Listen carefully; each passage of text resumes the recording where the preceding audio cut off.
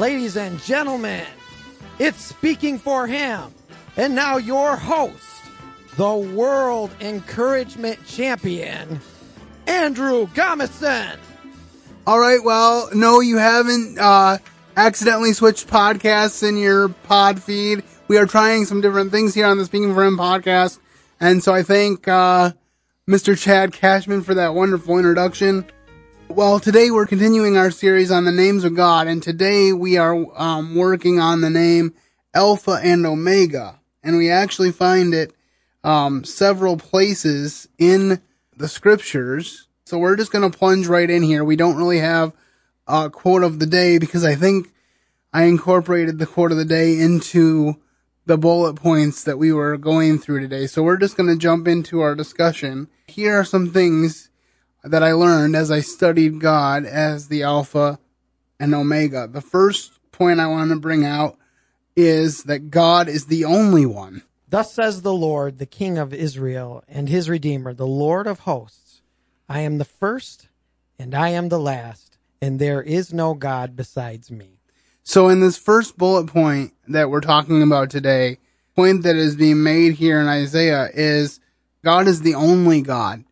You know, there's a lot of cultures where they have a lot of gods, and I know that sometimes when they go into the pluralistic cultures, one of the challenges that missionaries have is to teach the supremacy of Jesus as God, right, and the fact that he's the only God that we serve, because there are some that will naively say, yeah, I'll add Jesus to my list of gods, but Jesus said, I am the way, the truth, and the life. So he really talks about an exclusive relationship that he wants to have with us. So I just thought that was a good place to start as he talks about, you know, I'm the first and the last. If we were going to paraphrase this, we might say he's the first and the last and everything in between. So I just thought that was very applicable as we begin this discussion. And then the second bullet point is he called us. Listen to me, O Jacob, even Israel whom I called. I am he, I am the first, I am also the last. Isaiah 48:12. This is kind of speaking of his call to Israel as his people, but I think it also can apply to us as New Testament Christians, that there was a point in our lives, if we trusted him, that he came and made himself real to us, to such an extent that we would decide that we were going to honor him with our lives and follow him with everything we have. And that's kind of what we celebrate here on the Speaking for Him podcast. On my blog that's associated with the show, I think it says, encouraging and admonishing my fellow believers on this journey we call life. And that's really could be a tagline for this whole show, is that's the goal. Whether we're using humor or whether we are talking seriously, that's really what we want. So as we look at these first 2 points, Chad, do you have any thoughts? Well, the first thing is you are the champion of encouragement. That's what you told me before we started when I was finding something to do the Rocky theme to. And the second thing is the theology of absolute beginning. We as humans here on earth, from the time that we're born, there's always a beginning and there always is an end. There's a beginning to a TV show.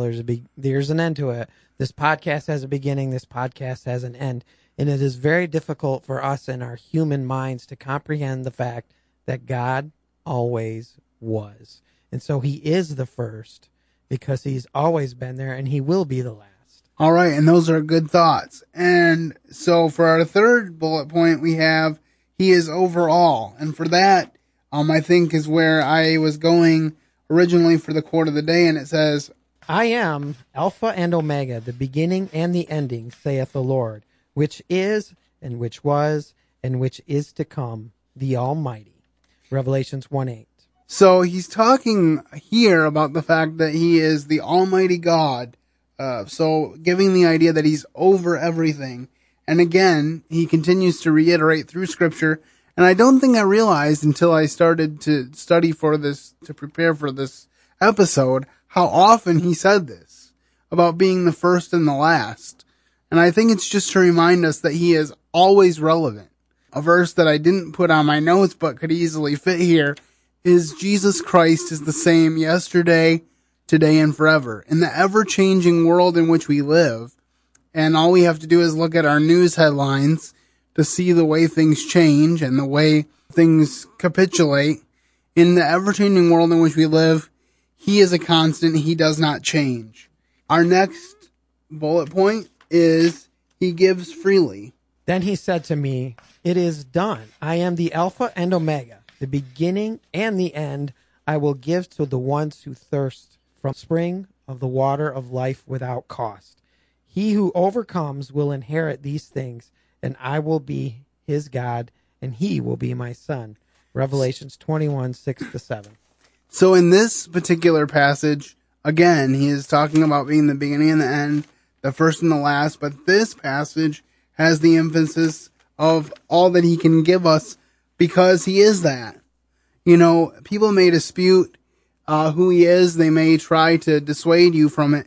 But the fact of the matter is that his being this, his being the first and the last, is the very thing that gives him the authority to give you of the water of life freely, and to give you it without cost, and to inherit the things that he has for you to inherit. You know, it says in 1 Peter that we will have an inheritance that is incorruptible and fadeth not away. So we know that that is something worth striving for, especially if we've been affected, as any true believer has, by the Holy Spirit of God.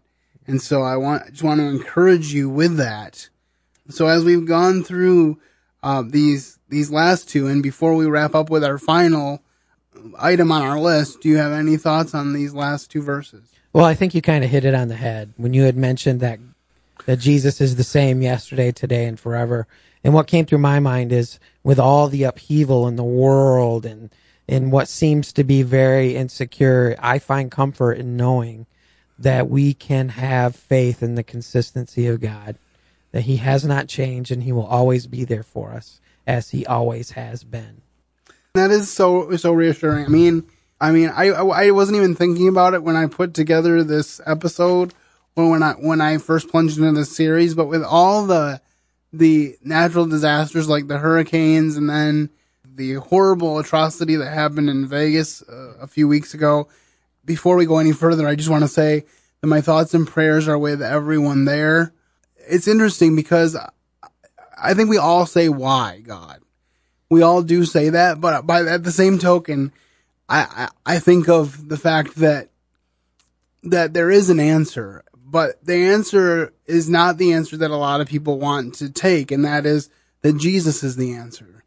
I really appreciate it. It's kind of interesting that, especially given the current climate, that the best answer would come from an NFL quarterback, but I really feel like it did because Carson Wentz, the quarterback of the Philadelphia Eagles, he simply posted on Twitter, he said, "People aren't going to like that I say this, but the world needs Jesus in a bad way." Yes. And I thought, yes. Well, that's about as simple as it can get, but it's really as truthful as it can get as well. So I thought that was very interesting and very wise. And then finally, we wrap up with the sure and certain hope that he is coming soon. I am the Alpha and Omega, the first and the last, the beginning and the end. Revelations 22:13. You know, I would venture to guess that we have a lot of different beliefs in my audience about the end of time. But the one thing that I think we all as believers can agree with is that Jesus is coming back. And that should fill us all with a great sense of anticipation and a great sense that no matter what we're facing, whether it's problems at work, whether it's problems at home, whether it's physical infirmity, that God is over all and that he is going to send Jesus to make things right again. And so my hope is that as you've listened to this show, this episode, and as you've hopefully been encouraged by Jesus as the Alpha and Omega, that you will make him, that you will allow him to be the Alpha and Omega of your life. That when people look at your life, they see that he's the beginning, the end, and perhaps the middle, that he's the most important part of living your daily life. And so we hope this encourages you. Before we wrap it up, Chad, do you have any final thoughts? I think you're a pro, man. You nailed it. Well, thank you very much, Chad, for helping us out, even though I almost called you Adam there. Just a little inside track. I figured I'd throw that out there. Yeah, I'm better looking. Okay. Well, when he listens to that back, I wonder if he will reply. Adam, you can feel free to email the show, either Chad at jq99.com or Andrew. Cashman. Oh, yeah. Don't email Chad. Email the other Chad at Cashman at jq99.com or email me at Andrew at speakingforhim.com. Well, I think that's all we have for you this week. We will be back next week and with more excitement from the Speaking for Him podcast. But until then, keep serving the best of masters. Thank you for listening to today's episode.